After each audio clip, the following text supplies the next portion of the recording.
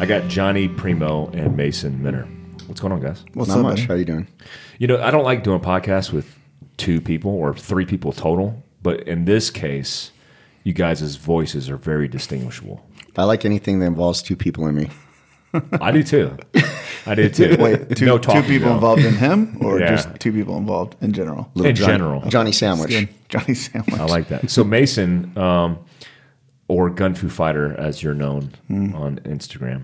Everybody knows you by your handle because it's a cool Gun Fu Fighter. Like who? People want to buy that. I actually put my name back on there just so people would stop saying Gun Fu across the hall. Calling you Gun Fu. Yeah. But Mason is a. Can I say what you do? Oh, I can't say that. Can I? Yeah, when I'm a cop, a SWAT guy, right? Oh yeah, I could say that. full-time SWAT I guy. could say that, yeah. That's full-time sniper SWAT guy. That Yeah. covers 8,000 square miles. Yeah. Yeah, a whole bunch of shit. And then Johnny Primo, you guys know Primo. He owns Courses of Action and Legacy Special Forces guy. We're getting that old now. We're becoming Yes. Legacy SF guys. We're like Mac V SOG dudes in the 80s. We're just looking back on our time. It's like, damn, that was a long time ago. There was a kid that just graduated selection and sent our graduation pic to me. He's like, shouted both of us out. No shit. And I was like, oh my God. It's like whenever we were looking at Vietnam era photos, I'm like, oh my man, God. that's we're- us now. Now we're fucking old. That's when you know. Johnny came up here for the, we had a Fieldcraft Survival Expo, and it was going really well, but he's going to be a guest speaker today. And I thought it was a cool opportunity to shoot the shit with you guys and get you guys' take on, I don't know, current events, bullshit going on social media, and just tactical stuff and the stuff that we talk about all the time. Mason, you just came back from SEMA. How was did.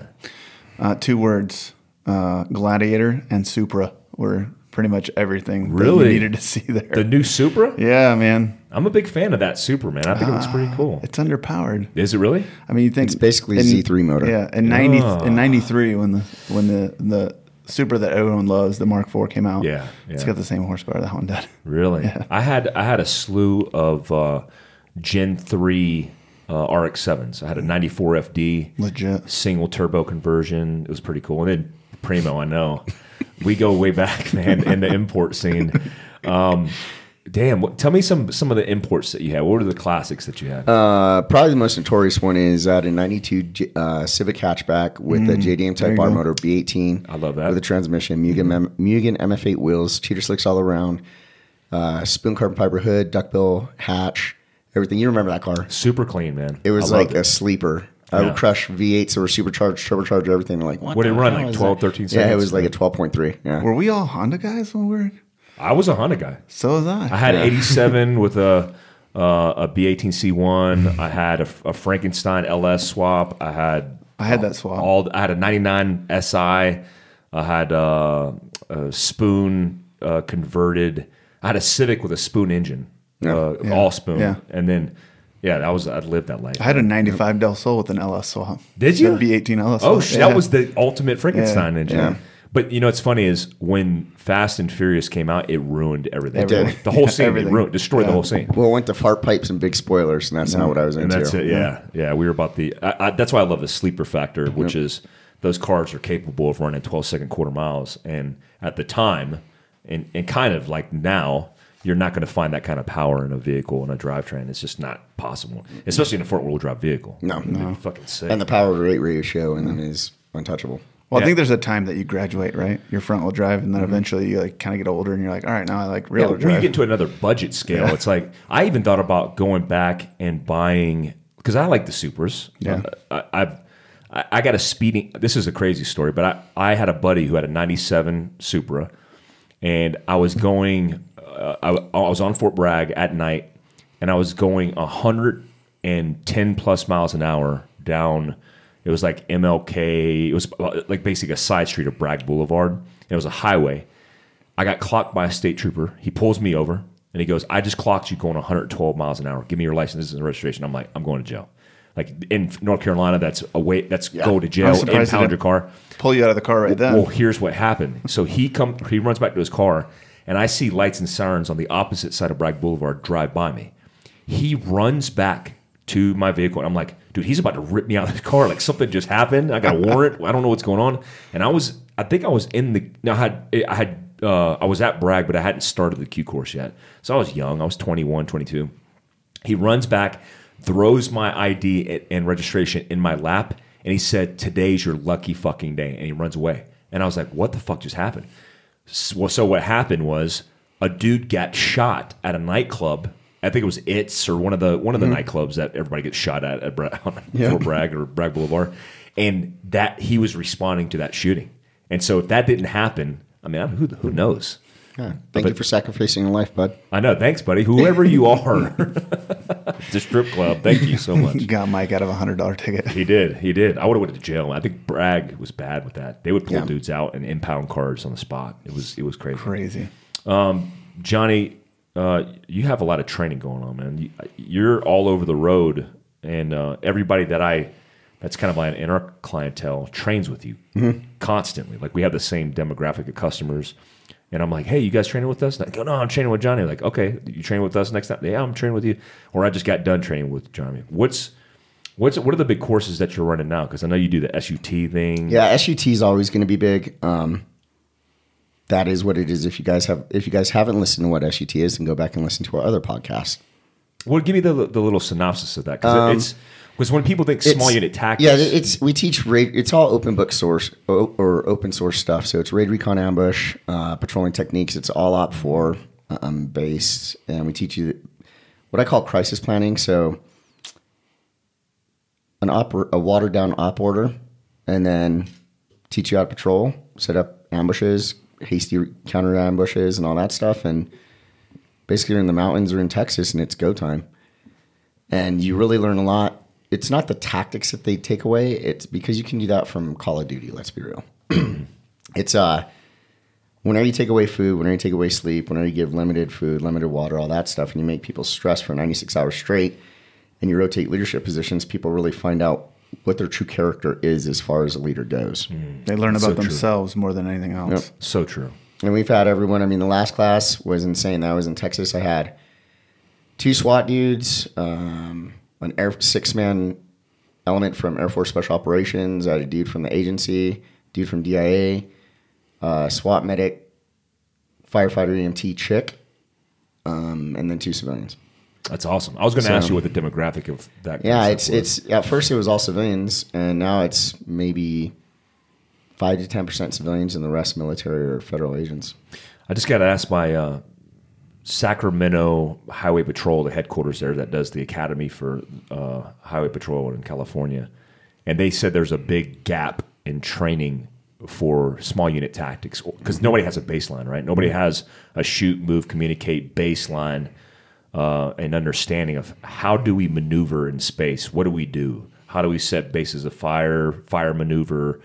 And we've neglected that so much in tactical jobs and duty positions. Like we want to focus on like CQB and dynamic carbine. It's like you haven't even fucking walked and you're trying to sprint. Well, I work with a ton of from local law enforcement SWAT teams to like the premier SWAT teams out there, and they all have the standard SOP. If we're closing the distance on the home and make contact, we're breaking back to the bear. Or breaking back to the... And I'm like, you guys just earned this ground. Yeah. Why would you give it up? Yeah. But no, our SOP. And that's like paramount across this country. You're just like... So you maybe gained 100 yards, 100 meters, whatever your flavor is, and you're going to give that up to break back here and reconsolidate. You're already here. Yeah. So it's everyone. What's your experience, Mason, with the foundational training? Because I know you went to the sheriff's department, obviously starting out for the foundation. Did you guys do any shoot, move, communicate foundation stuff like support by fire maneuver, any kind of stuff like that? It's very little. It just depends on which. There's so many schools, right? So like you go in the military, and then you go through infantry school, which is the same for every single infantryman. Yeah. Then you go through Green Beret selection. Yeah. It's the same for every single one. It's standardized, right? So we don't have, like, if you're a SWAT guy in California or if you're a SWAT guy in New Jersey, There's you're a SWAT guy in Utah. All different. It's similar, but because it's not standardized nationally, That's a good point. It's very different. And everybody has, like, you might get with a SWAT guy from a different state and be like, oh, how do you handle this? Oh, we do this. Oh, that's interesting. Why do you handle that way? they might have an answer like, oh, well, we had this one incident where Yeah. this drove us to do things this way. And other units that are maybe smaller, maybe train once a month and have 3 missions a year are like, well, we don't really know. That's just the way we've done it for generations. Small unit tactics though are like shooting, right? What do we preach? Apply the fundamentals in a fast manner. I don't care what unit you're in. I don't care how sexy you think you are in the military. Whenever shit goes down, you fall back to Raid Recon Ambush, 7-8 stuff. You can literally read that book, and that's what everyone falls back to. Yeah, 100%. You know? Yeah. So, yeah, and see, we don't, and there that lies the point. Like we don't have that book is standardized for the entire Army, And it should be, right? and it should be, because it's a world force, right? It's a national. The Army is national, whereas law enforcement is so individually based per state, per city. even whenever you look at SEALs, so like I was talking to my buddy Slade, shameless plug, and he's talking about, whenever he was in BUDS, one of his dive phase instructors was a Green Beret, and then at SQT, or their version of SUT, they had 3 Army E7s and E8s there, training them in small unit tactics. Yep. So it's in MARSOC does the same thing. So in the military, it's paramount. 7-8 is the fundamentals of tactics. Well, there's a lot of like even if it's something else like the skill set guy Jason, he was in the Marine Corps and handled everybody's jumps right for the entire military. Yeah. I'm sure there's like SEERs handled by Air Force. But it's standardized for all branches. Military, That's the thing. It's like literally everybody has the same SOP. It doesn't matter what branch, doesn't matter which specialized section of the military you're in. They all have a standardized. Yeah, you have your specialties within it, but you all have this standardized training, whether it be diving, whether it be jumping out of airplanes, whether it be small unit tactics. Whereas we really don't have that, and I don't know if anybody's ever thought about making that happen, but. That would just be, who knows? That would be interesting to see if that's good luck, Mason. Yeah, no, I think you just you volunteered. Yeah, no, that ain't me. The new sheriff. I'm sure the FBI. I'm sure the FBI has something like that because it's a national organization. I think it's interesting that you could even have a city police organization made up with a sheriff's county unit, and they show up at the same scene, and they completely cannot interoperate because they're such on different pages. That part's getting a little bit better just because of all the terrorist things that have happened over the years where we have actual federal groups within each agency that handle training. Is it JTTF?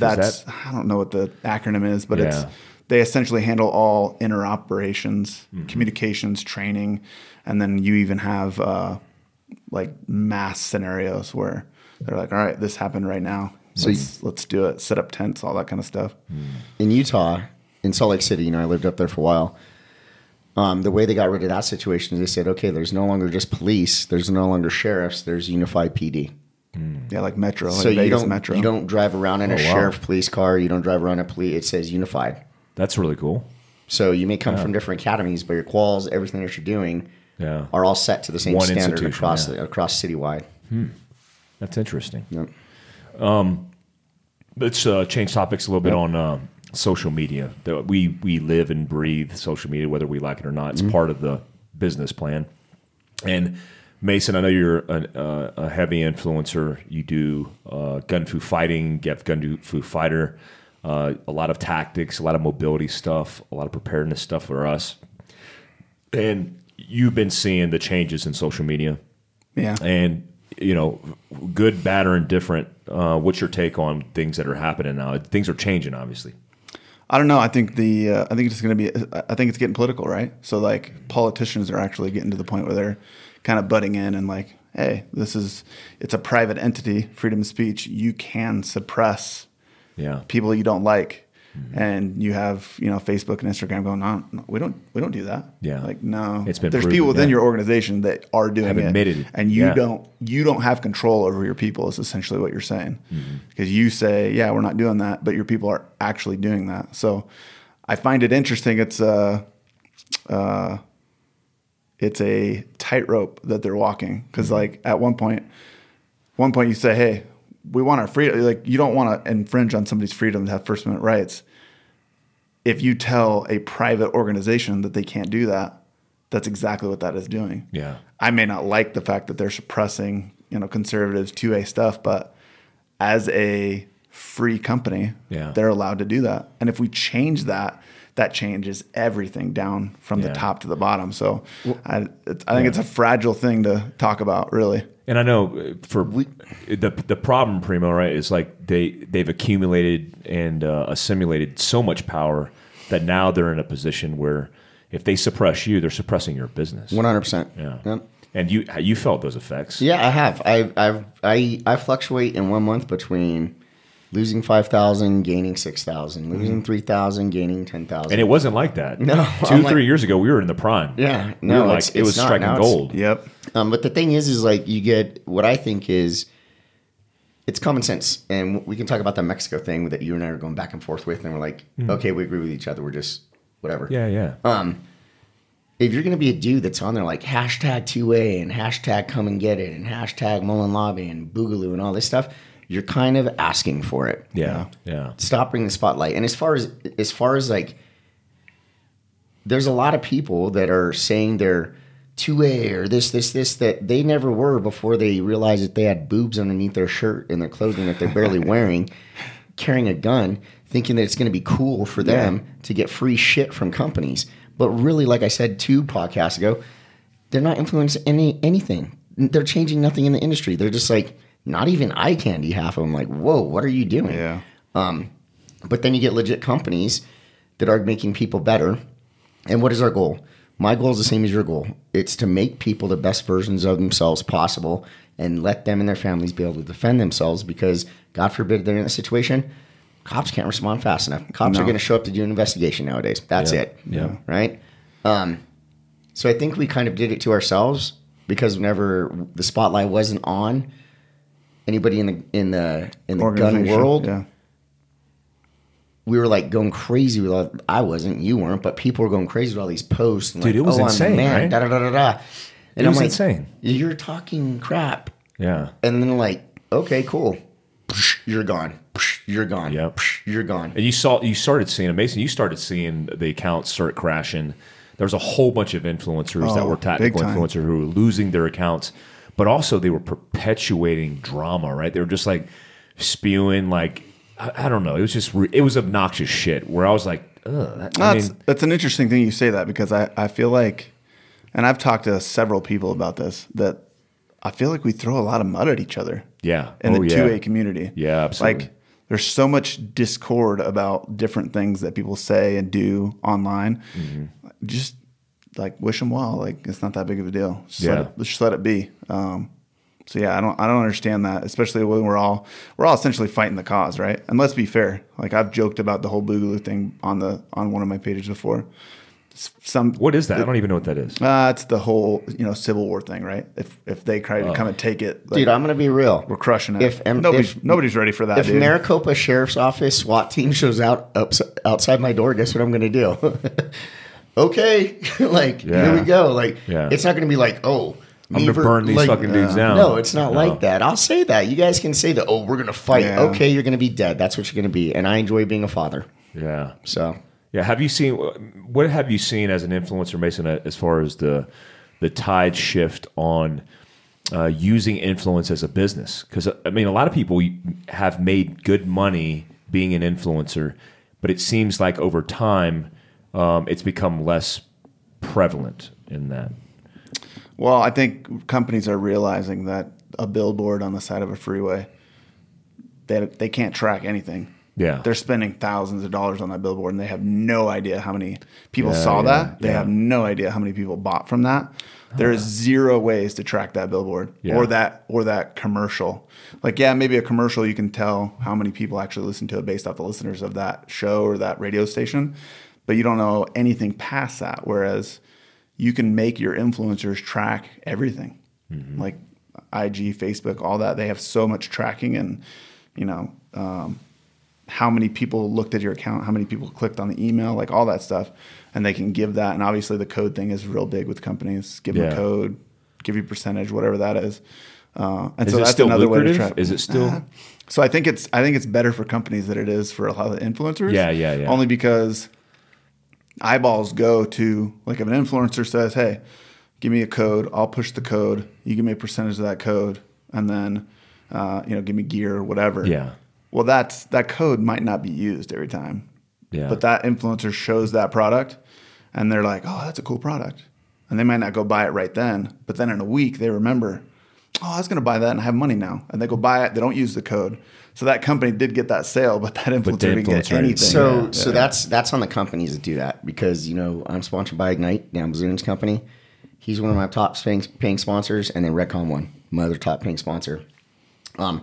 They have it set up so as soon as they track that IP address purchased using my code, from there on out forever, they track. Mm-hmm. Or if they even looked at my page and clicked on it from my page, you got to guarantee no for matter an what. period of time. And then they have it set up so where it's kind of like a pyramid scheme. So like if you buy and you started buying, but then he goes to your page and he tracks it. But you're talking about companies where they're huge. Yeah, I was gonna say they're big enough to know the difference. Yeah, they track it nonstop, like constantly throughout the day from Redcon One. Hey, congratulations! There's another order. Yeah, use your code. I haven't posted my code in weeks, but people made an order initially. Yeah, or they tracked it from my page or something like that, and they just track it forever. Then they don't have to enter my code every single time. Well, multi-level marketing is like that's the way of the future. The traditional pyramid scheme that used to be used and is illegal now, which people don't realize, is gone. But that structure and the way that's done, different architecture. Yeah, network marketing is what it's called, right? Yeah. Well, that's all we're doing on IG by marketing for companies is networking the marketing platform of a company. I mean, look at First Form; it's like one of the largest conglomerates of supplements, and that's how they do it. It's a single level network marketing company. There's nobody underneath you, but each person sells for themselves and then gets a percentage. It's like the Revlon. Oh, 100%. The new supplemental 100%. Revlon. Tupperware company. Redcon One has that too. So we have our elite athletes where I don't have to sell anything for them. There's a guaranteed paycheck no matter what, and I'm getting a percentage of every order no matter what. But then they have the same thing, like the affiliate program, where it's like they're set up in their own little store. So you may not be a sponsored Redcon athlete, right? But you're an affiliate. They call them tier operators, and sweet. They you go from tier 4 to tier 1, and say somebody makes an order, you basically, like you said, you have an invisible Redcon One store. Yep, that's it. And people are ordering from that using their code. They get a percentage, and then Redcon does all the fulfillment. And then you get the top percentage too. And I think that's the model that a lot of people are going to. They have not everybody has 40, 50, 60, 80,000 followers, right? But let's say you have 1,500 followers and you have there are people that legit follow you everywhere and do everything with you. You have somebody that you pay, like Redcon One reaches out and says, "Hey man, you got more followers than anybody else. I'm going to pay you X amount per month plus this amount of product per month. And I'm going to give you a percentage of whoever's underneath you." Yeah, that's and what I then get. he comes out and gets somebody with 1,500 followers to put underneath him. And then they use their code and whatnot, and he gets a cut, they get a cut. And like that is going to be, because it's getting to the point where people with a large number of following aren't going to just do it for a code and free gear. What I tell you, I told Mike that 3 years ago when we first started. It's like, stop doing shit for free. Yeah, either there's monthly money involved, or people just aren't going to do it. Yeah, and I stopped like that when you told me that. I stopped doing that, and because we don't know our own worth. Yeah. I mean, we think a free scope is like, oh my God, I got $1,000 scope. It's amazing. That costs them $200 to make. That costs them $200 to make, and that they are leveraging you to make them hundreds of thousands of dollars potentially. Correct. And so that's the disappointing thing. But now that people are getting more savvy to it, my surprise is how many companies don't understand this type of marketing, including like podcast marketing. That's obviously for us as with a podcast.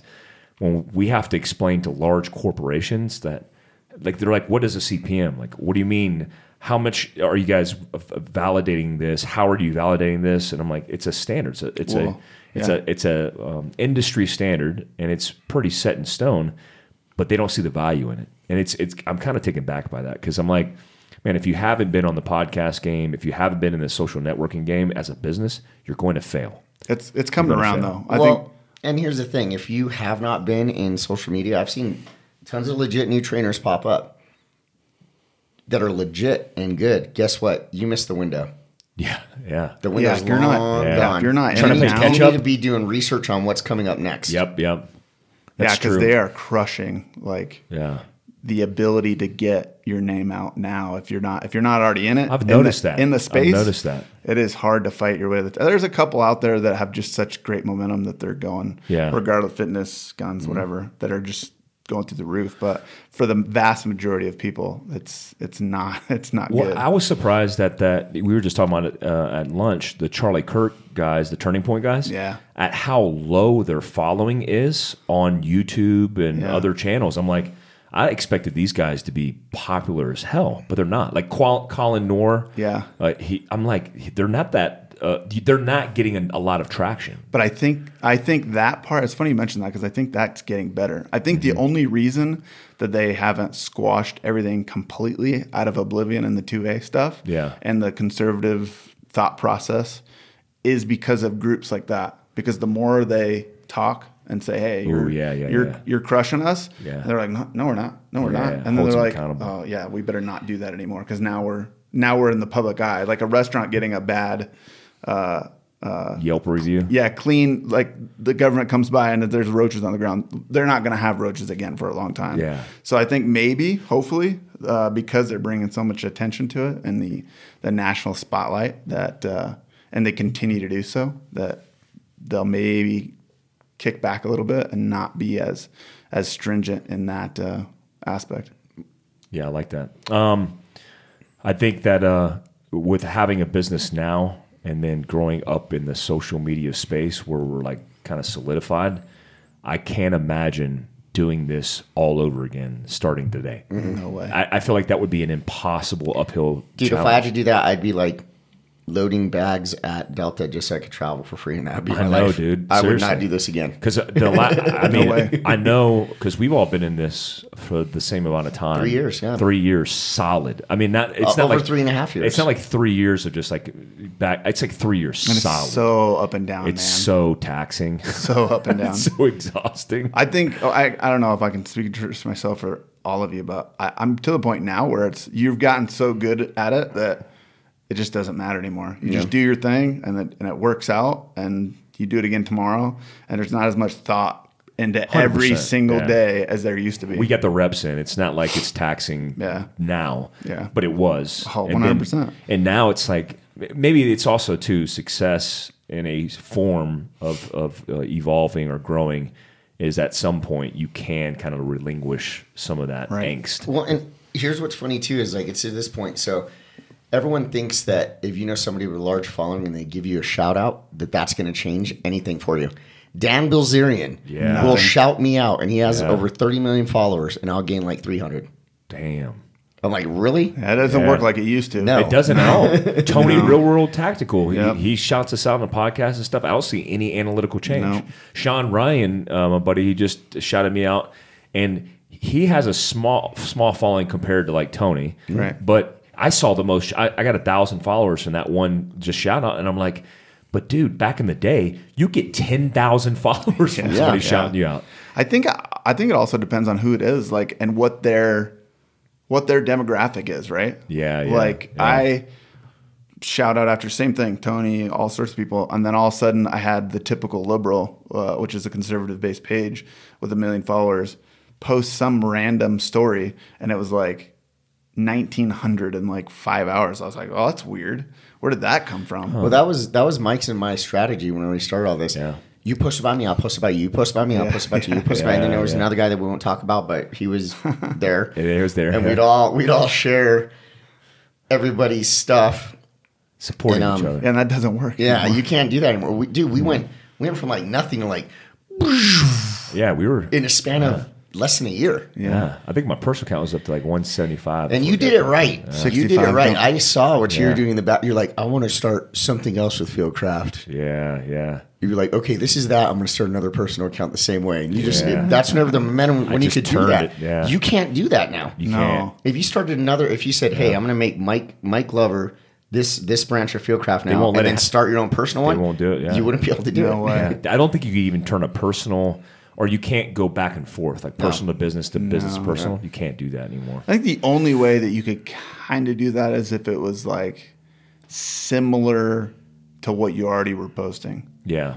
Like if I turned Gun Fu Fighting into some 2A sales page, I think that might work. Yeah. But just going from like, 2A and then now I'm doing off-road, like people are like, I didn't follow this for off-road. Yeah. Well, there's no incentive really for IG loses a lot of momentum and money because of the way they've had, because it's a social platform, but now they're making it a marketing platform 100%. to make money for Facebook ads. And obviously Facebook owns Instagram. And you could see it now with the new, I guess this new algorithm that's potentially taking out the likes, where you can't see anybody else's likes, but you could see the likes on your page. And so there's no competition, and it's hard to gauge the likes. So then how are you valuing content now? It's only followers at Bro, that point. It's only followers. They switched it up on me too. So now I cannot comment on anybody's, like I cannot send a message to anybody that I'm not following. Really? So I try Shut sending up. people. I try sending people messages that I'm not following, like, "Hey, motivating post, keep up the good work, keep on kicking ass." Yeah. And it'll just say, "You cannot send a message." Shut up. Wow. Because I'm not following them, but they're following me. I don't have that at all. That happened to me 2 days ago, and it's consistent now. Yeah, They're making changes daily. Raul just got the one where he showed us on his phone on the last podcast, actually. He can't see anybody else's likes. He could only see how many people have liked his stuff, and I can see how many likes are on his page. But I guess maybe it's a beta test. It is, because I created a page for my dog and gave it to my wife so she could keep track of everything that's going on. Yeah. And I went in there and I was like, "What's weird? The likes are all gone." And then I went to my page to look at something, and I clicked. You can click on the whoever liked it. And it pulls up how many likes are on that page, and it says only Kung Fu Fighter can see how many likes. So they're just testing. Oh yeah, they're It's a testing big it test. for sure. You think that'll be a good thing or a bad thing? I think it's a great thing. Here's the thing. There's a turd out there that I hate, and I've been talking about him. I'm not going to blow him up, but he's the one that talked crap about Danger. And you have a guy, the bodybuilder guy. yeah. I love that one. So you have a dude that Yeah. he's at one point he had 210,000 followers. Now he's down to 170,000. No matter what, he's somewhere in between there. But he would get 500 likes per post and like 3 comments. So that's a direct correlation of buying followers, Absolutely. which is something I didn't know you could do. Yeah, I never knew that either. No, They're starting to delete I those. still though. don't know how you do it. And then, I don't either. And then what he did was he would buy likes for pictures and stuff. So you can buy likes, you can buy comments, you can buy all this stuff. And I had no idea. You have guys that are trying to act like there's something they're not doing that shit. So I think not showing likes is gonna be a good thing. You can still see that I'm somebody in somebody's eyes Yeah. by my following. Yeah, If you don't yeah. see likes, I don't care. Well, yeah, you got Dude, social capital. Dude, they will be like, I mean, Yeah, it don't matter. let's be real. Half my comments when I post something that's cool, they're like, "What kind of shoes are you wearing?" I'm like, "Really? I just posted this educational post." Yeah. And you're asking what kind of pants I'm wearing right know. now. Are you serious? There's know. way. My favorite ones are like the ones that are real sentimental, where you're trying to be serious and you're like, hey, You're good at those, though. You're good at those. And then I write it out, and then somebody's like, "Oh, look at you! You look like a corny dude or something." Like just weird shit. I'm like, "Oh my fucking Talking god, crap. dude!" It's like that guy in the audience who just doesn't get the context and he just runs his fucking mouth. Well, I think I was watching something on, Gary Vee, right? Millions of followers, Yeah, motivational dude. And he was talking about it, and somebody had said, "What do you think of that?" And he's like, "I think it's awesome." He's like, "Because I get all the time, I'll get, let's say, a fitness dude that does a lot of pictures and gets tons of likes, and, he's flexing or whatever at the gym. And he comes to me and he says, I just don't know what to do. I want to do other stuff on my page, but nothing else gets likes. And so I just keep doing this same pose and same picture." And Gary's like, "Okay, well, if the likes were gone, then you would do whatever you wanted because you wouldn't care about the likes." Well, yeah. Like, all right, there you go. Here they come. They're going away. Yeah, he's talked about. I've heard him in depth talk about the changes that have taken place have affected his business grossly. Oh, yeah. And so he's had to adapt hardcore, and it's not what it used to be. No. And I think that's for everybody. Yeah, and if anybody finds it hard to adapt to something on social media, I think that guy should know more than all of us. Yeah. Yeah. He's pretty good at and it. he's pretty upfront too about like what's happening and what's taking place. 100%. The only thing I don't agree with him, I don't think the voice AI is going to be the next big thing. It's just not catching traction like it was. No. Like we've been talking about that for almost 6-7 years. Yeah. And it just hasn't took over traction like I thought it would be. I thought I'd be, like he said, made the prediction 3 years ago, we'd be ordering, our Colgate via Amazon, whatever that puck is. Yeah. What is that thing called? The Amazon thingy, that speaker. Gosh, I don't know now. Alexa. Yeah, I was got gonna say, it. I have her inside there. She probably heard that. Alexa, what's your name? So, hey, let's talk a little bit about tactics. Let's get into tactical stuff. So, Johnny, you're always, I mean, you teach tactics for a living. Tactics are something that you have to be adaptable with things. You know, you're always, we have had this conversation before. We're never static and stagnant with tactics. We're always evolving. Are you seeing tactics in social media, in the social media space, make impacts and adapting to change? Like, is there things that people that are coming out with innovative in any form or fashion? I say a very, very, very, very, very small percentage. Most of the stuff that I see coming out, I'm just like, wow, what is that? And then I'll message them like, oh no, I was just something I thought would be cool. I'm like, well, what did you do?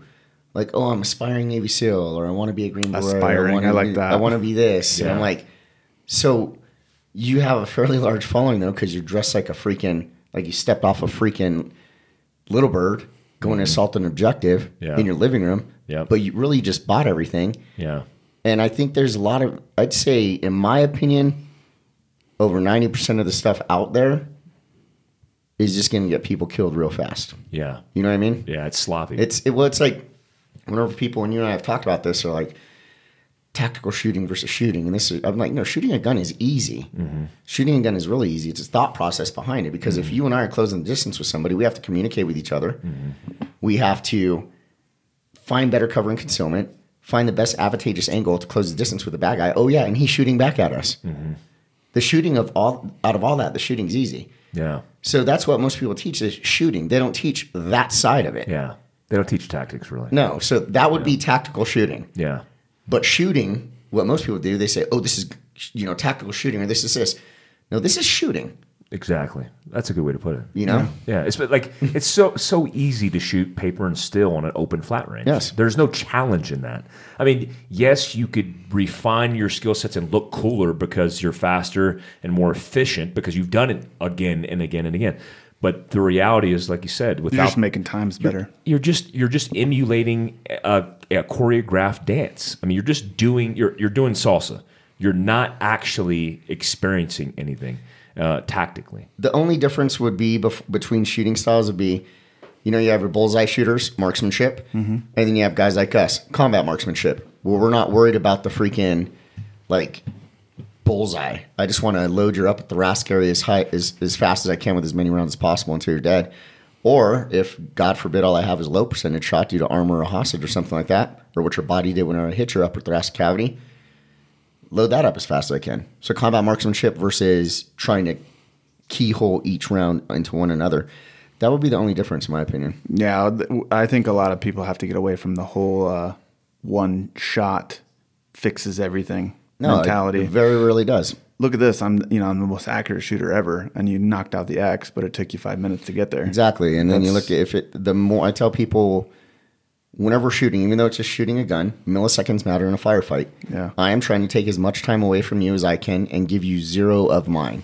Right. And that's whenever CMMS comes into play. I don't care about how tight your shot group is. I just want it to be somewhere up in here as many rounds as possible until they're gone. Yeah. And so in shooting wise, that's where I would say tactical shooting would come into play. Where really it's just combat marksmanship versus marksmanship. Yeah. One is trying to put one round on top of each other, and the other one is combat marksmanship. But you could easily say CQB versus HRCQB. Mm-hmm. The difference is there, right? Yeah. Same thing. Are you going to SHOT Show? No. What about you? Yeah. I'll be there. I'm too young in this game. I still gotta You're shake not hands. tainted. You're not tainted I yet. still gotta shake hands and kiss babies. Johnny, where does the industry go in the next 5 years? I mean, what does the next 5 years look like? Well, I want to remind everybody this. All right.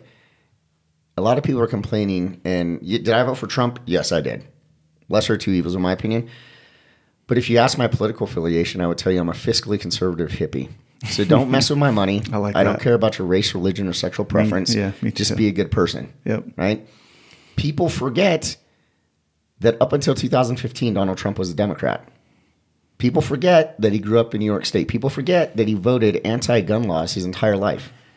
So it shouldn't be a shocker that he's done what he's done, or he's talking about doing what he wants to do. Bump stocks. It shouldn't be a surprise to anybody, right? Yeah. I can tell you right now, the weapon, as far as like sales go in the gun industry, it sucks. I know guys that own, huge companies. I know guys that own the largest gun stores in the country, and they are not making sales right now. Do you think that's going to bump up during the election? I think, well, here's what's weird. I foresee, and my opinion means shit, I foresee each party advocating gun control in the election. That's scary. If Trump leans to that angle, then some of the Democrats that like him better than whoever's running for them, but that's the one thing that's separating them, I see him swaying that direction just to pick up votes. Because guess what? You're not going to vote for the other guy. You're going to vote for Trump regardless. That's so true, though. And then he can sway this way anti-gun and pick up more votes. I think that's why it's so important that we stop. I mean, listen, I'm suspect of it. I think it's funny when people do the whole Boogaloo thing and make funny videos. I've posted them. I think they're funny. But in reality, I think we need to knock that shit off, come together, and literally change the culture of America, because there's not many people like us that understand 2A like we do, right? Maybe I'm pro-gun. And then you talk to them and they're like, no, I don't want you to do that. Like, that's 2A, dude. And they're like, no, I don't like that. Instead of saying, well, you're an idiot, let's educate people.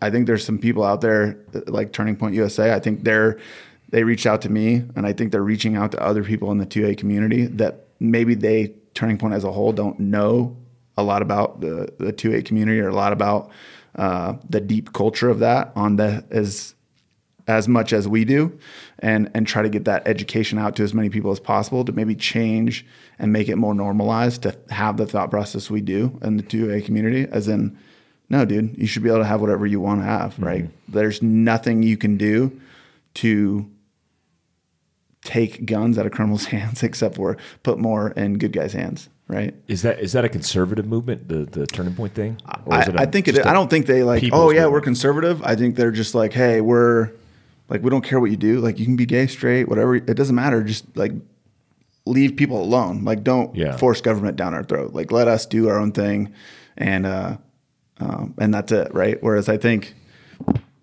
there's a group, call them left, call them whatever you want. If you don't like this, so that you must hate it then. Yeah. Well, no, that's not the case. Just because I don't like it doesn't mean I hate it. Like, we used to be at a point where we could disagree and still be friends. Yeah. And I think we're getting away from that. And I think organizations like Turning Point are trying to say, no. We can still disagree on things and be friendly. Yeah. Right? Let's have the conversation. Mike and I were like both heated whenever that stuff went down in Mexico. And I was like, he explained his point of view. And I was wasn't really heated. I wasn't heated either. We're just talking, right? Yeah. But I was like, Mike, I know, going off on a tangent, but screw it. Let's go there. Whenever those Americans were killed down there, I was like, Mike, you have to understand, the people down there that they were going to see chose to leave America. Mm-hmm. And those people knew that their families down there were getting in gunfights with cartel on a weekly basis. I don't care if it's going to protect you and your family. I go down there in a heartbeat. Yeah. But if my aunt and uncle are down there and like, hey, come hang out, we're also getting in gunfights with cartel dudes every week. Yeah. They know I'm going to stay here. Yeah. You know what I mean? So it's like, I hate to use the term natural selection, but you're not going to go down there with your family. Nope. I'm not going to go down there with my family. Yeah. You're not going to go down there with your family. So it's like, we were talking about that, but we didn't argue. I was like, I'd say my part, he'd say his part. I'd say my part, he'd say his part. And then we saw each other's parts and we're like, cool, good. Yeah. That's what's totally missing. And obviously social media is a huge benefactor of profits, but also dysfunction, right? I mean, 100%. If you could only talk in small blurbs of misunderstood information, and it's miscalculated, misinterpreted. So much misunderstanding. Well, it is. So much. You post one thing and people are like, well, you said this. I'm like, no, that's not what I said at all. Yeah. I said this. You're interpreting it as that. Yeah. I'm not saying that at all. I'm saying I just disagree with this. I'm not saying that you should now burn because you have the opposite opinion as me. Yeah. Well, and the fact that everyone thinks they're badass on Instagram. And like, I have dudes come at me hard. Yeah. And I'll just DM them. I'm like, would you do this face to face? So like, oh, you think you're a tough guy? I was like, no, negative. I know I'm a tough guy. Yeah. And I will fly to you. Yeah. Tell me your address. If you're that badass and you think you're man enough to do this, go. Yeah. Because if They're you're super man insecure. enough to get on my social media page and affect food going on my daughter's table, Yeah. I have an issue with you. Yep. Are you And- getting a lot of that? No, not at all. Yeah. I have a few times. And then some guys, like I'll do non-pointed jabs at people Yeah. via a post, Passive stuff. Yeah. but they know it's about them. yeah. And no one else would have a clue. Yeah. And then they'll message me and I'm like, yeah, I did do that. And here's why. You know? And generally speaking, it's other instructors. I mean, yeah, I'll go out there. I'll be the guy to be like, hey, you look dumb if you're an instructor wearing camouflage on a range like you're going on an op.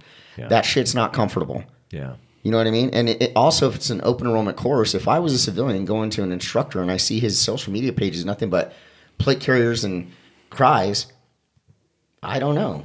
Yeah. That's why I teach in shorts and a t-shirt. You know Yeah. what I mean? That's why I dress normal. Yeah. I wonder if, because I see a lot of tactical influencers who are some of the best influencers in social media space. Yeah.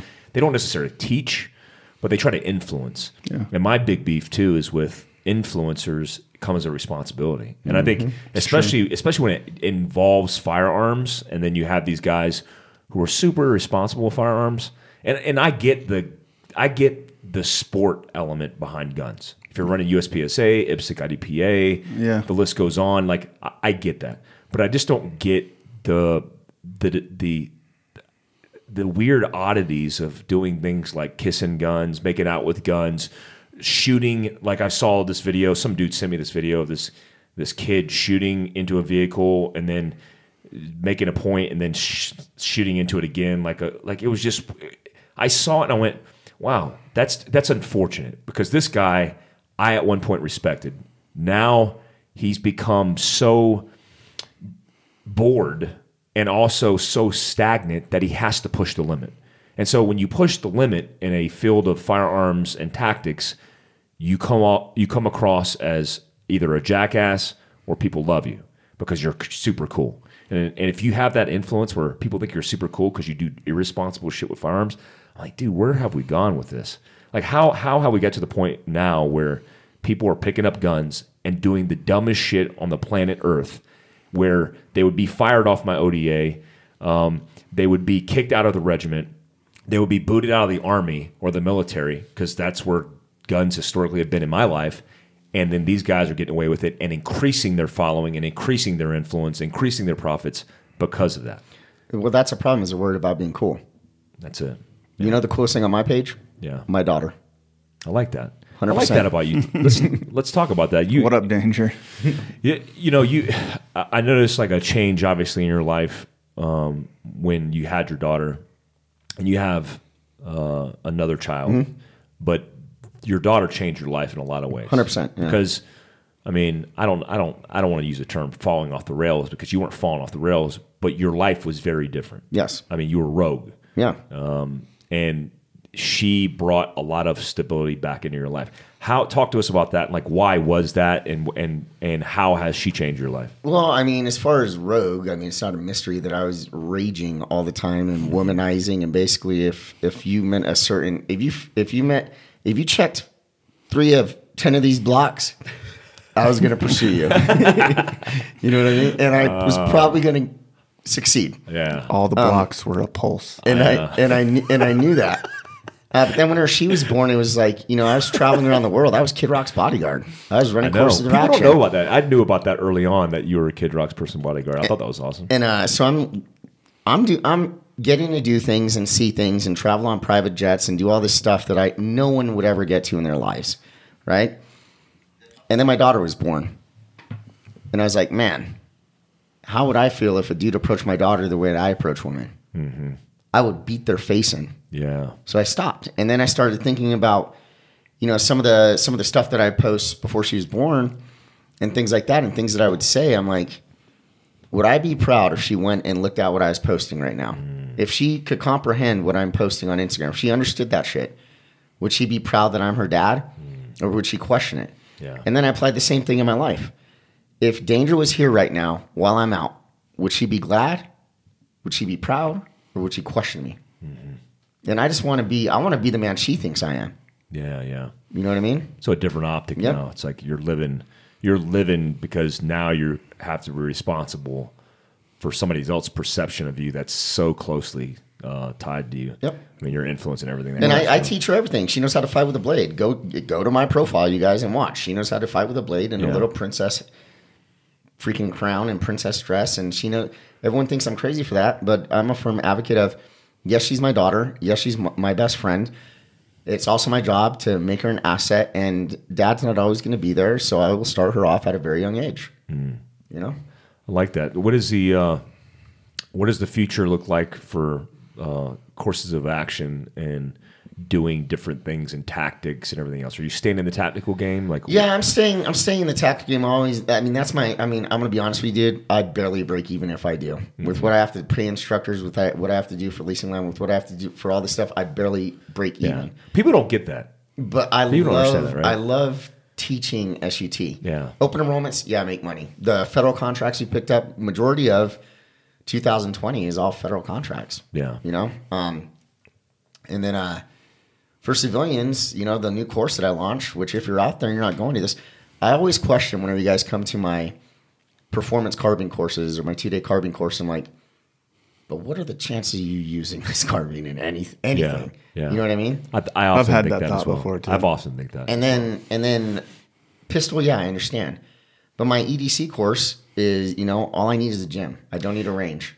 And I've ran 3 of those now. Yeah. And they go great. It's 4 hours to stop the bleed, 4 hours of freaking striking and groundwork, 4 hours. The next day's 4 hours training, of fighting with a fixed blade and 4 hours of combative pistol, like fighting from retention with a pistol and understanding that. And then obviously, the last one that I did that Gina attended was Headspace and Timing. And that was 2 days of going over traumatic stuff that happened in your life from as far back as you can remember until the present day. We go in 3-year increments. And then I bring in instructors or FaceTime other instructors from every spectrum of special operations. And after you open up for that 3-year increment, then you are put in a very, very physical event, whether individual or team, where you're going to quit or not. And we had dudes at the last one. We had dudes from the agency. We had dudes from SWAT. We had civilians. We had military dudes. And everyone gained something from it.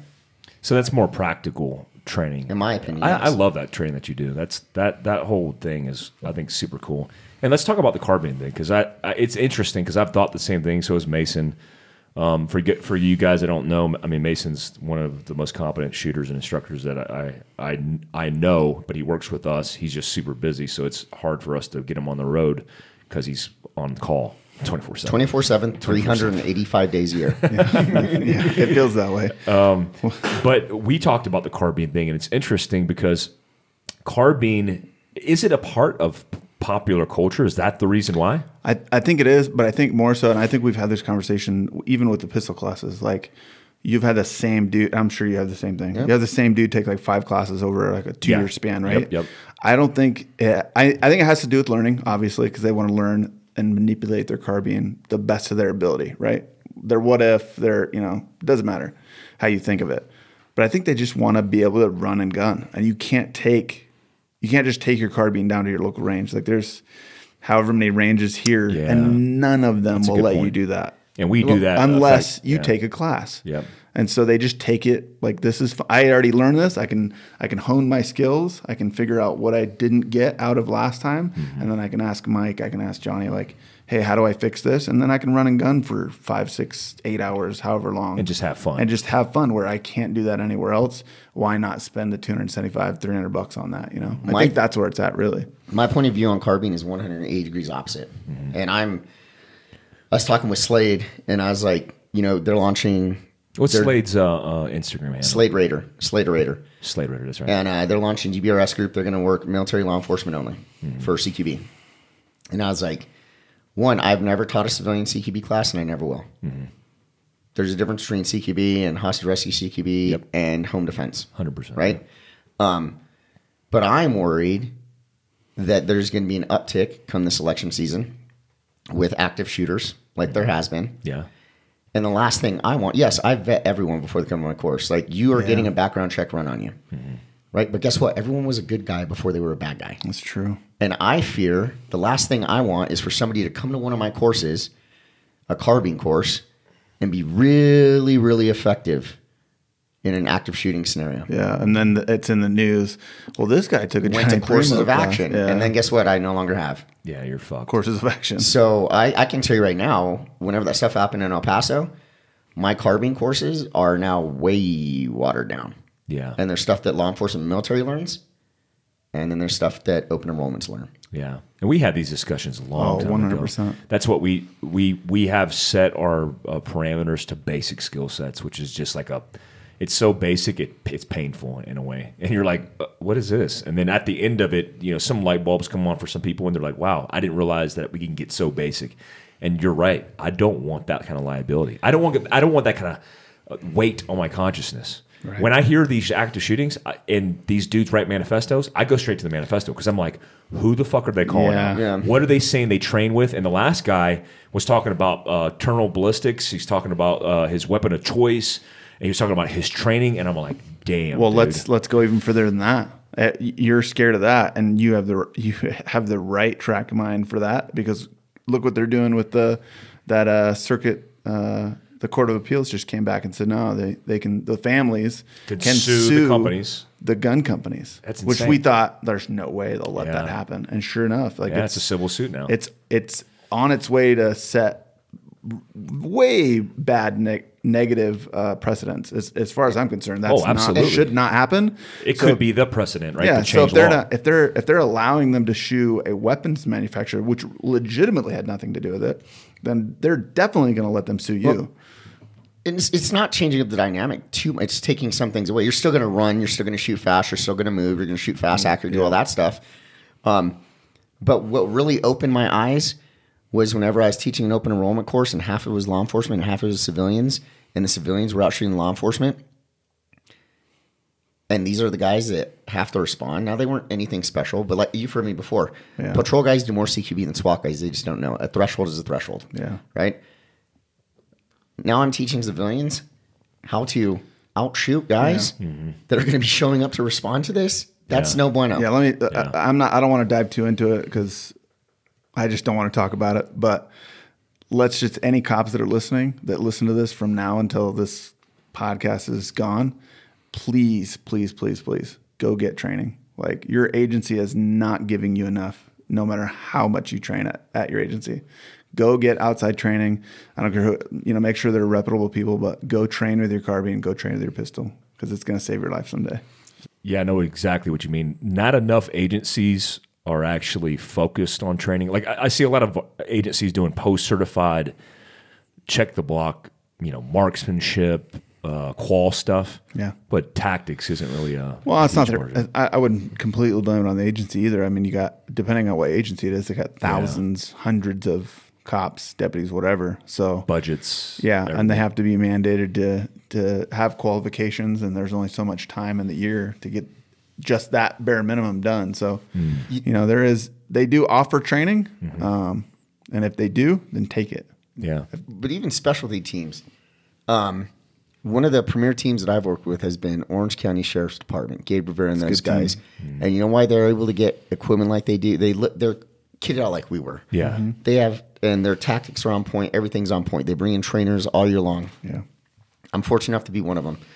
And the way they do that is they gave Gabe the freedom to start an Instagram for OCSD SWAT. Yeah. PR. So now he's marketing his SWAT team, and you get all these rich people in Orange County. They're like, I want to help out. Here's a check for $1 million. Here's a check for $10 million. Here's this. Holy mother. So they're building their entire training and equipment budget, not even taken from the PD. They get what the PD gives them, but on top of that, which is like 10 times more, from marketing. Subsidized Sirius by does that, private. Yes, Series does that. SWAT, yeah. They do a SWAT dinner. They raise $100,000 a year to augment their budget. There's a police department in Monterey that does it. I work with that chief of police. Yeah. He has a benefactor who's an investor basically into the law enforcement agency, has gotten them armored vehicles, advanced weapons, night vision. Yep. Because, it, like you said, a private entity or private people who are investing back into their communities. Right. That's why we had the conversation, me and you did, Mason, about police departments now community policing and using social media as a PR through social media. through social media. Like, 'Cause why there's would you not do that? There's a connection there, right? There's a way that with all the people there's people that hate us, they hate us no matter what. Yeah. It doesn't matter what you do, they're going to hate us. And there's people that love you, they're going to love you no matter what, right? And then there's the middle ground people that you might never reach, or maybe the only time you reach them is once in a lifetime they get pulled over. Well, this is a way you can reach them every day. Like Yeah. if they want to follow their local agency's police Instagram page, or their local agent's sheriff, like Mark Lamb, who has a page, and you get to keep up on what he's doing. And people hate on him for that. Well, there's a lot of old school mentality out there and I don't know. I really don't know what it is. Nobody can pinpoint why they still don't like it. Other than they say that it's unprofessional. Some of the things that So they talk weird. about or do, and I It's like, just, welcome to the 21st century. I still don't understand that either. But yeah, SWAT teams. My boys over at LAPD just got their page back up and running. Good and dudes, too. And they're getting, Yeah, good they're dudes. getting, when somebody goes down for something, they're getting bills paid through that page. Like, say, hey, here, we got this guy down. He lost a family member, or maybe he's dealing with cancer or whatever, and like, here's the GoFundMe page. Whereas those guys normally would just make flyers and put them out, like, hey, the SWAT guy's having issues. Now they can put it on that page and help that dude out. Worldwide. Yeah, or help local charities. Well, as Green Berets, we did a great disservice to ourselves because we were quiet professionals, right? Yeah. Nothing I put out affects anything TTP-wise for people deploying. Right. Yeah. But I remember whenever you'd be like, yeah, I'm a Green Beret, and people are like, is that like an Army Ranger or is that like a Navy SEAL? Absolutely. And you're like, Our PR sucks. Nobody knew what it but was. now every group has their page. Third group has a page. Yeah. SORB has a page. Yeah. And they're starting to see like, whoa, people, yeah, we do cool shit too. We do the same shit. Yeah. Yeah. Well, how do you? That's a good point, Johnny. I want to talk about this a little bit. What do you feel like? What's your opinion on SF guys going into social media now? Whether they're active duty, some guys that are guard guys, like 19th or 20th group, and then where we stand. Because when we were on active duty, obviously we never had anything. No, we had right? MySpace and Hot or Not. That's it. Top eight. That's it. Yeah. And Oh, Hot or Not. I forgot. Is that the swipe left that- or right? no, that was one where it would show a picture and you rank them on a scale from 1 to 10. Oh, I yeah. do Message remember you? that. I do remember that. Wow. And you maintained your average of like, oh, you're a 9.2 today. You're like, Yeah, yeah, dude, that's so crazy. I remember that. It was like a 6. Yeah, kidding. But anyway, I think it's if you're out there and you're currently active duty and you're scared to run a social media account. If you're not breaking any TTPs and you're not showing locations where people can ID where you're at, et cetera, go for it. That's going to help recruit the new guys. Yeah. New guys don't know if they don't know, and everyone only knows now from social media. Let's be real: the new generation is not reading books. They're not. They're not reading magazines. They're not doing it. Everything's on this phone right here. Yeah. So if they're not doing that, they're losing. I mean, you have active duty Marine chicks that look like amateur porn stars modeling water bottles. Yeah. You know what I mean? Yeah. Like, that's crazy. Well, I always, like you said before, the PR, we have not done ourselves a good service by not doing anything in the public relations field. And it hurts recruitment, it hurts retention, and it definitely hurts like the society's view of who we are. well, dude, the coolest commercial out there. You see, it's dark at night. You see like an ocean line with the sand. Then you hear the water come in. Then you hear some steps. You see a couple footprints. And then the water comes in again, washes the footprints away. And it's like U.S. Navy SEALs. I was like, Yeah. Come on. that is badass. That's awesome. You just showed an OTB infill, and that was That's insane. it. That budget was probably like $50. Hold this camera on this thing. It's like Hey, take those boots out there and put footprints real quick. that's it, man. It was so cool. When I was a kid, I actually my dad was Army, my uncle was Navy, and I always wanted to be a Navy SEAL. And I wanted to be a Navy SEAL because of the movie Navy SEALs with Charlie Sheen. Like them, This is God. yeah, them falling through the rafters with MP5 SDs and shooting terrorists and living that lifestyle. I was like, I want to be part of that community. Yeah. And so, like growing up, that was the point of impact for me. And then I went, what are Navy SEALs? Oh, this is Navy SEAls. Let me read about Navy SEAls. And so I started reading Richard Marcinko books, and it's like, holy crap, this is really awesome. Well, how do you do that with SF? Like John Wayne? Yeah, Like right. Transformers? Like I Chuck think one of Norris. those, Chuck Norris? It's like, come on. Rambo. It's so crazy, man. And I do agree that we need to improve our PR. And that's why, honestly, I like pages like yours and mine when we do a story about, in Afghanistan holding a monkey or, working with kids or doing DA raids. Like, people need to understand what these men actually do. And I think we're doing ourselves a disservice if we're not communicating that. 100%. You right now are. Can you talk about the cancer thing? Yeah, absolutely. So I want to talk about this because it makes me nervous just talking about it. It breaks my heart when you told me. But tell people the diagnosis, what you have going on with the tumors. You've been battling with this off and on Almost for years. a year, yeah. Yeah. I remember. Yeah. So really picked up in January when I moved down to Arizona.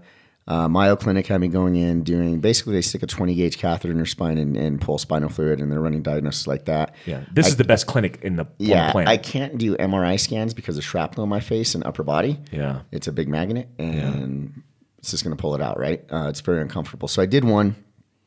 It wasn't fun. And I do SPECT scans, and they ID these tumors and lesions on my head. And right then they were like, okay, no, it's benign, da-da-da-da. Jeff Darty got on board and blah, blah, blah, blah, blah, going back and forth. So I started doing these things called hyperbaric oxygen therapy, which we talked about last time. And I'm still doing hyperbaric oxygen therapy, IV therapy, chelation, this stuff called PEMF, where it's basically like this sleeping bag you put on you and electrocute you for 15 minutes at a time. And you're like your entire body's convulsing. And then Mayo came back to me in September and was like, hey, they're not what we said. You have stage 4 glioblastoma, which is stage 4 brain cancer. And I was like, okay, there's a wake-up call. And we want you to start chemo and radiation on September 23rd. And I really started taking a deep, hard look at the guys that were diagnosed with cancer when I go there and get my test done and see them. And they looked like Holocaust victims. They couldn't even move. They were just like, they were not healthy. Yeah. They're doing all this Western medicine stuff. So I took a holistic approach. I continue with HBOT. We up my IV therapy. So basically with the IV therapy, what we're doing is super boosting my immune system by like 1,000. And the hyperbaric oxygen therapy basically takes me down to 2 to 3 atmospheres, and I breathe pure oxygen at that depth for an hour and 15 minutes twice a day. And you actually have to get in a chamber? Yeah, you get in a chamber, put on a mask, and then it decompresses you down to 2 to 3 atmospheres, depending on how you're feeling that day. So optimizing the oxygen in you, just saturating yourself? All it does is saturate my blood cells with 100% pure oxygen. Oh, okay. So it forces it into your body. Yeah. And the results that I'm seeing are tumors have shrunk 70% since last January, and I've done 0 chemo or radiation. Mayo Clinic will no longer see me because I've taken the approach that I have. And then they just cut you off. Yeah. No, we won't see him. Yep. Yeah. I'm an outcast. And, which I refuse to do what they want anyway. Yeah. I don't want to do that. I'm not taking that route. Yeah. And, then I'm going down to Panama soon to get stem cells. One of my buddies owns the one that rebuilt Mel Gibson's dad's heart. Yep. And so I'll be in Panama getting about $126,000 worth of stem cells that were donated. And I'm doing TRT and all that stuff still, and taking some stupid mushroom pills that Mike makes me take. I reordered them. How to do it. It's called like turkey tail or something like that. Yeah. And so I'm doing all that, but all the results are good. I mean, to the point that I have not changed physically. I'm improving. My TBI stuff is still getting better, and I'm training for a 100-mile ultra marathon in May. That's awesome. So it's you have a lot of people, and everyone that I've known that's relied on Western medicine has eventually died. Mm-hmm. It may disappear, but then it comes back. Yeah. You know what I mean? But then you have guys that are freaks, like in a good way, like Dr. Joe Esperanza out in New York, and he's proven he has had like there is quantifiable data. He has proven that meditation, you can meditate cancer out of your body. Mm-hmm. So it's like, why is Big Pharma pushing all this stuff on you? Oh, because they want to make money. Mm-hmm. You know what I mean? So the holistic approach is what's working. I firmly believe that if I would have done the Western medicine approach, that I would be dead in February. Yeah. Like they said. I don't see myself dying in February. You feel good? I feel 100%. Are you going to get the tumors rescanned at every certain period of time? Yeah, so we do a SPECT scan once a month. Okay. A SPECT scan is essentially like a different version of a brain scan, and Yeah. everything's shrinking every single time we go in there. They're degrading. Well, what's interesting is a lot of people don't understand this is, when you live a lifestyle and you're just doing the same things, eating the same things, and living the same way, nothing changes. But when you adapt these new holistic methods, you're changing literally the at the cellular level, your body, your mechanics, like everything about you, right? Everything. And the best treatment out there is going to be super boosting your immune system. And I don't mean by taking a vitamin C pill. Yeah. I mean by vitamin C and B12 IV therapy. I mean, I have to take B12 injections every single day. I have to take vitamin C injections every day on top of the IV therapy. And you're talking about an IV bag that's like maybe the width of 2 index cards and about 1.5 inches thick. And it's so slow. It takes 1.5 hours to 2 hours just to get that treatment. Yeah, it's not fun. Yeah. It's not a good time. Yeah. I take Little Danger down there. She gets to pull the catheter out when they're done. That's like her favorite part. But yeah, it's instead of saying woe is me and letting it win and like doing what they wanted me to, I looked at it that, I mean, there's a lot of people that I know that have been SEALs and Green Berets that have died from brain cancer. And I look at the treatment they did and I look at the success rate and it was 0. Yeah. Then I look at people that have had cancer in any form and they take a holistic approach and they win. There has to be something said for that. You know what I mean? Do you recommend like guys in our, even with Mason being exposed to lead, concussion, and everything else? Is there some things that we could do now to get ahead of it? Go get your head scanned. Right when you told me that, I went and got an MRI on my head, and everything looks good. But I that's the first thing I did. My back's all jacked up, but my head is good, and that scares me too because a lot of our peers have died from brain cancer, and it once discovered, once they went into those phases of advanced care, done. They're gone. No, yeah. I can't do that either. And it pains me whenever you go see them because they're just laying on this bed with all these tubes in them. They're vegetables. And you're like, yeah. What happened? You look like, I mean, for lack of a better term, they look like E.T. whenever he was in the ditch. Yeah. Just laying there, pale. That was so sad. Fragile, skinny, like, you know what I mean? I'm not slowing down at all. And I don't Talk to me about this run, the 100-mile you're doing. So I was like, I've checked a lot of blocks in life.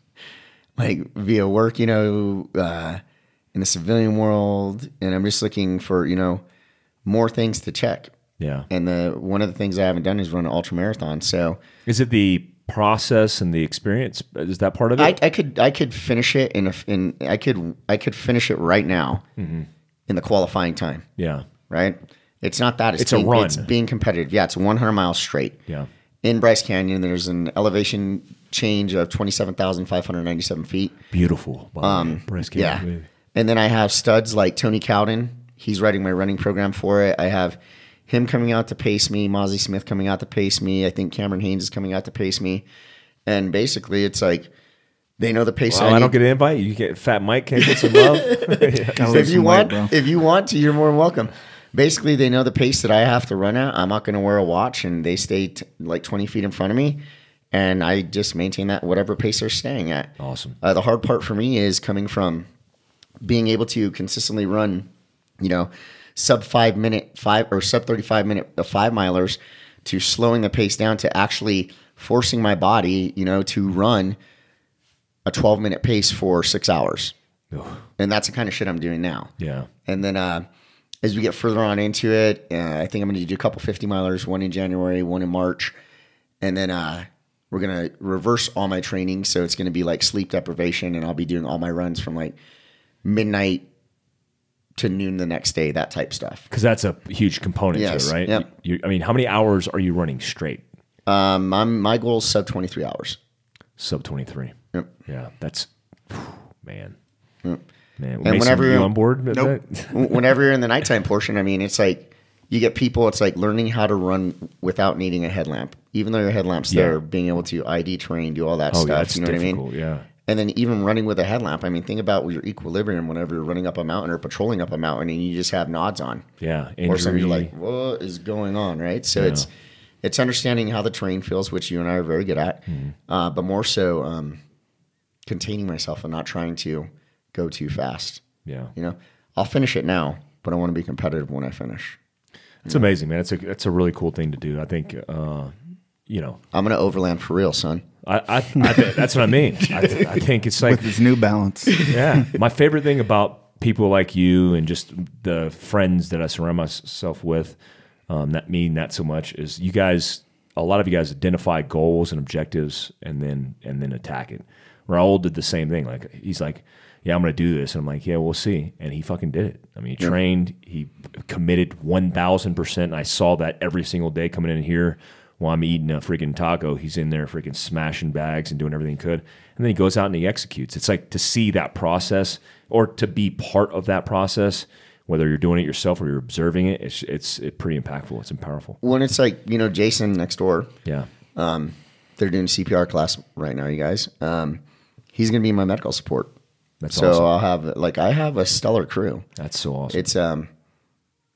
If there's a reason it doesn't happen, it's because of me. It's not because of anything else. Yeah.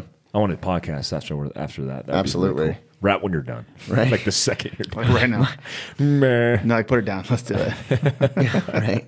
But I mean, you have guys like Tony Cowden who does 250-mile races. He does? 200-mile races. Yeah. Tony's a big Yeah. dude. So we plan on right now. So I have to do this thing with the Redcon one right now where I have to get up to 220. I'm at 217 right now. Yeah. Then we're going to take a picture and a month later and be like, look at how jacked I am again. I'm at 205, but I don't expect to be lighter than 195 pounds for this race. Jesus. I was 195 like in 10th grade. Right. I haven't seen that in a while. I haven't seen that. I haven't seen my toes in a Mike's while. known me when I weighed 135 pounds. I know. Yeah, dude, you guys had the advantage. Lightweight guys. I was like, dude, you We guys get a can ruck on our run. backs and they're like, how are these guys moving so It's fast? crazy. I'm just big boned. Your back's the first thing to go. I know. He's jacked Asian. Yeah, I used to be.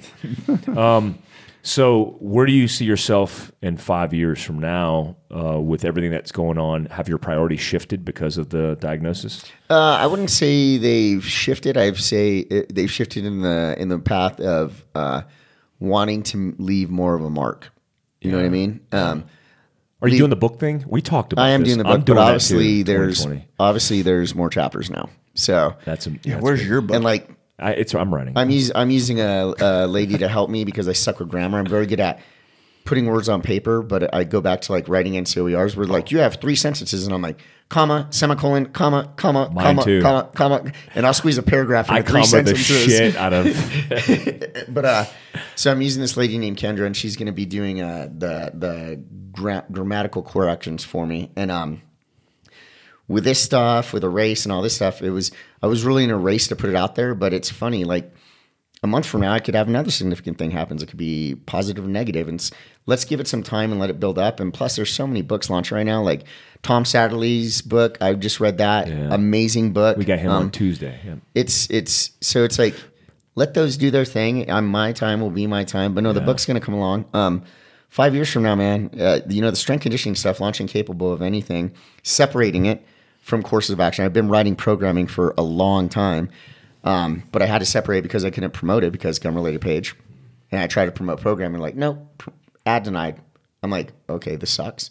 So What do launching you mean another government-related page? They marked it? gun-related page. Oh, gun-related page. Yeah, even though I don't sell You've suffered from firearms, that. even though I don't do anything like that, Yeah. it's like Instagram and PayPal are the quickest to fuck you whenever it comes to running a training PayPal company. still owes me $10,000. And, I got locked up in that. So it's the programming part I really like because I have dudes now. We're ending the first 90-day cycle of individualized remote programming, and I've had dudes that I've put on. One of them's next door. He's 17. He put on 22 pounds in less than 3 months. I have dudes that have lost 35. You helped Jason? Did you help Jason? I lose weight? helped Jason. Jason just knocked off.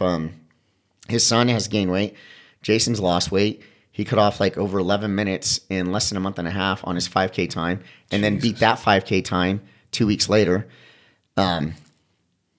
So I'm really liking the programming stuff. I have dudes that have lost over 40 pounds in 3 months That's awesome. to the point that they had to go out and buy entire new wardrobes. And I tell people, it's not that I'm some genius. I'm very good at programming, but it's just I'm giving you a plan now. So whenever you go to the gym, you're not wasting time. I'm writing a nutrition for you, and we do it weekly. They do weekly check-ins. I don't give them like, here's 90 days. Yeah. It's like, give me you the don't know where they're goals. going to be in 2 weeks. I'm like, we go 5 days, 7 days by 7 days, 1 week at a time, and then it changes. You know, So you're going to focus more on that. I'm focusing on that, and then the EDC. Like I said, man, I plan on maybe doing 6 open enrollment shooting courses in 2020. The rest is EDC, headspace, and timing. And focusing on that, but the goal is I see myself definitely, guys like Miles Kittleson getting out, guys like that, bringing them under the flock, and then letting them like, okay, well, here, handle this region. Mm-hmm. You handle this region. You handle this region. So now I'm not coming out of pocket. I don't have to fly across country. They can literally drive to where they're training because it's in their region. Let them get a huge chunk of money.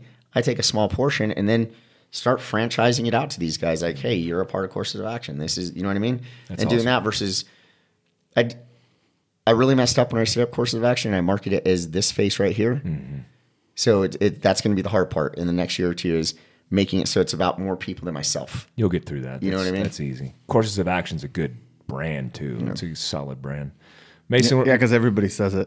I know everybody. And they might not even know who you are, and I they know say they're it. like Courses of Action. Hope isn't a course of action. Yeah. Oh shit! You better. That's copyright. That's a quote. Johnny quoted that. Mason, I don't know, man. Law enforcement. We've talked about this back and forth. Law All the enforcement's time. so fucking tough. You guys have it. You guys get shit on more than any career field. Overwork, underpaid, undertrained. Fucking And it's drives funny me is mad. we don't even know it. Like we don't know. Yeah. Like Yeah. we haven't done Costco or Quick Trip for 20 years, and then all of a sudden we're cops. We're like, dang, this sucks. We're Yeah. like, this doesn't suck. This is no big deal. Let's just go to work. You don't even know your own worth. Yeah, we don't even know that it's bad until you meet other people and get conversations in the private sector and realize what other people are doing and what they're getting paid and how much time they have off. And you're like, wait a minute. Yeah. This isn't cool. This Yeah. is not Especially cool at all. I know the amount of hours you put in. It's Yeah. like your whole You're like, life Mason, is let's that. go for a drink. Oh, bro, I can't drink for another 342 days. That's whenever I have a day off. That's crazy. Like that's why coming up here is like just so relaxing. I'm on off call, no phone on me where anybody can get a hold of me other than my personal phone, obviously. you could disconnect from Yeah, it. just do nothing for like 3 days. That's why you just don't hang out with good people. That's why you don't have pants on right now, which is Yeah. kind of interesting. Well, none of us have pants. He's a on. grower, not a shower. Yeah. Where do you? I mean, are you a lifer now? Are you committed because you're past the window? I don't think feel you're. that way. I don't think you're everybody. I don't think you're ever. I think everybody thinks they are. I think they're still like, oh, I've got 11 years. I got to finish. But I think if you're smart, then you know that's not fact, right? Because at any point, I have 6 years and I could retire and pull a pension. Mm-hmm. But if I left right now, I would still have a small retirement fund that they would have to give me. Mm-hmm. And every day, every paycheck that I work, that fund gets bigger. So even if I worked on another 3 years and left, I'm still going to get a lump sum of money I can invest in a business, go into another job, whatever. I think the big crime against ourselves is realizing we can't leave. Like if you think you can't leave, that's the wrong answer. You can really do whatever you want. You just have to be able to make that step and be like, all right, it's a scary step for anybody, I'm sure. What would you do when you're done? Who knows? The sky's the limit. Yeah, it doesn't matter. Yeah. Like all the stuff I'm doing with social media right now, hanging out with you, SHOT Show, SEMA, off-road, firearms, like Turning Point USA. I just started working with those guys. Like, who knows? Maybe I'll run for office in 4 years. You never know. That'd be cool. Yeah. Mason for sure. I either get to retirement and do something else fun, or maybe I You know stop what? sooner. You know what? People are. I don't know if they're underestimating. Nobody's thinking about it. But if you ran for sheriff and you leveraged the marketing experience you had for social media, you would fucking crush it. Yeah. Because you would recruit so many people who would not be interested in voting or just being involved. Period, and be like, dude, let's go vote for this guy. This guy's legit.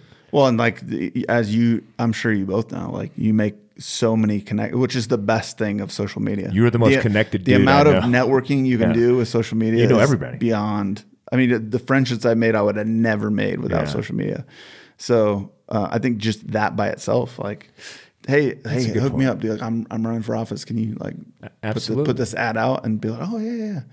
So I'm sure it could happen if that's something I wanted to do. I'm not saying that I am, but you never know. I think it's interesting because I hear people go, "Oh, social media is the most toxic thing on the planet," and it can be 100%. when you're a scumbag. 100%. I've been a scumbag, and we all have. We all have, right? Yeah. But it's like it doesn't control your life. You have the ability not to get on the fucking app. It's a choice. It's you're not forced into that. And all these people complain about it, but you can get so many positive things accomplished. You could tell people about charity events. You could fucking change the world on social media. 100%. We raised my business partner for the nylon stuff, Chris Osmond. We raised his wife over $105,000 in 3 days. I saw that, this man. past week. That's awesome. Right? That's amazing, man. May I go back you to couldn't have done that without it. No. May I go back to you running for sheriff? Go for it. No balls. No balls, man. Dude, I would support you right now. Like, why don't we kick this off? Like, this is the official announcement. Just Wow, make me out. we can't do that. It's out there now. It's already done for this season, but you never know. 4 more years and then Every 4-year cycle. yeah, it's every 4 years. So in the next 4 years, you're up for sheriff. So it'd be All right, it starts now. We start campaigning now. Why don't you start campaigning? Hey, guys, now? we're going to start a GoFundMe account for Mason to campaign If for we did that, people would pay into that just to support you. I'm sure they would.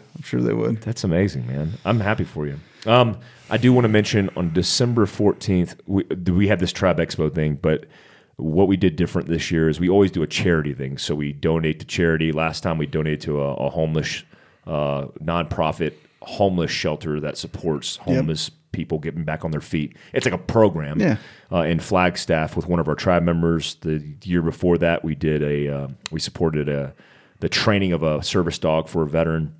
This time, we're doing a raffle for a photograph, or I'm sorry, a print, a limited edition print, and also a Trijicon RMR, which is only close to the tribe, so I hate even saying that out loud. But we're doing $10 worth of toys, get you a ticket. And we're doing the toys for kids who obviously who are impoverished and don't have the ability to open gifts on Christmas. But on December 14th, tied into this, we're doing a free survival seminar here at HQ for a couple hours. And then Johnny would be there, but he'll be training. And then maybe I can get you to give up some swag or something, just for the raffle portion. And it's the same thing. If you show up to the survival seminar, you have to bring a toy to get in. But if you bring $50 worth of toys, then that's 5 tickets for whatever you want to put into whatever bowl. We got BCM on board, 511 Tactical, a whole bunch of our sponsors and companies that we work with. Kill Cliffs. And if you're listening to this and you're a company and you'd like to donate more, absolutely, by all means, reach out to us. Yeah, please do. Because our objective, if I could fill this whole half of my warehouse at 2,500 square feet full of toys to give to poor kids in Phoenix and Flagstaff and Prescott Valley, Chino Valley, then that's just the more the better. And it's the one time in the year or in life where I go, you know what? Who gives a shit about giving something tangible, material? Right. Because if it's a kid who's affected by their impoverished situation and they could get some joy for a temporary moment, then fuck it, let's do it. You know. All right, guys. Well, fuck. That was an hour and a half of podcast. I appreciate you guys coming on, man. Thank you for having us. Thanks for having me. It's always good to have you guys. Gunfu, where can people see your stuff on social media? So my personal page is Gunfu Fighter. I have a secondary page, Gunfu Fighting, that most people don't even know it's me. Yeah. That's awesome page, Gunfu Fighting. And then Johnny? Courses _of_action or capable of anything LLC. I like that. I like that, man. All right, guys. Thanks so much for coming on the podcast, and we'll see you guys next time.